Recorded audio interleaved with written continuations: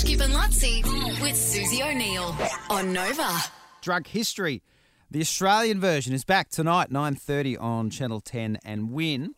And Stephen Curry is on tonight's show. Joins us now. G'day, Stephen. G'day, guys. How are you? Very good, mate. One thing I've never asked you, Stephen, is the NBA player who goes Stephen Curry. Yes. Your thoughts? Same spelling. It is, right? Same interest, same skill, Yeah. Athletically very similar. and only our mother can tell us apart. So, yeah, we're very much the same guy. He's like... He's one of the biggest stars in America in sport. Who? Stephen or Stefan? Stefan. Stefan. The Stefan version, I'm sure. Do you curse the fact that you've got the same name? Because when you Google Stephen Curry, you do get a lot of Stephen Curry results. No, I do. I get friends sending me, like, these kind of random sort of YouTube clips that I'm in, and not because they're any good, just because the commentary is always like, ha, ha, ha, I thought this was the real Stephen Curry, or something like that. I always thought I was the real Stephen Curry until I was on a plane in the States a couple of years ago, and I gave my credit card over because I'd ordered a beer on the plane. And the steward, I swear to God, the steward looked at the credit card and looked at me and said, "You're not Stephen Curry." Oh, yeah, like you stole his card. Yeah. I said two things. Believe it or not, there are two guys with the same spelling in the world. And secondly, I don't think Stephen Curry has a Bank of Melbourne card. Yeah, true. Or is sitting in 23J. He's got the extra leg room.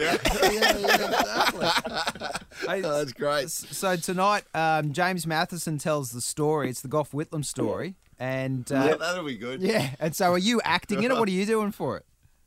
So I'm acting as Gough Whitlam, and I'll tell you the attention to detail is pretty much, it's because, apart from the eyebrows, it's like the Stephen Curry thing. We're pretty much the same guy. Your phone's got drunk, by the way. Yeah, we've got a phone's bad line all of a nuts.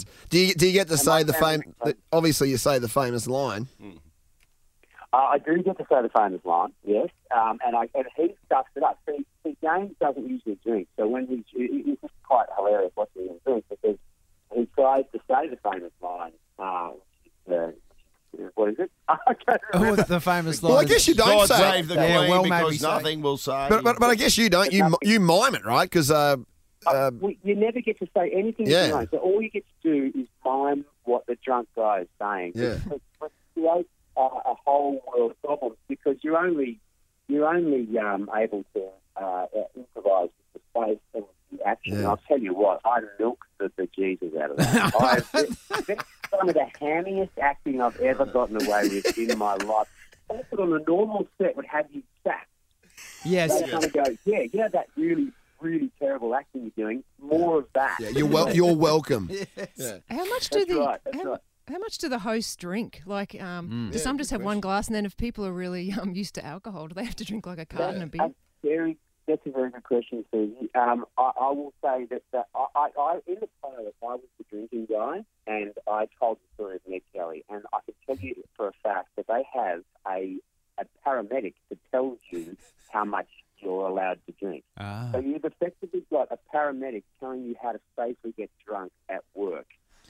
It makes no sense whatsoever. Does it? So how drunk do you reckon you are then? Like When you try and pass the paramedic says, "All right, you're good to go." That's enough.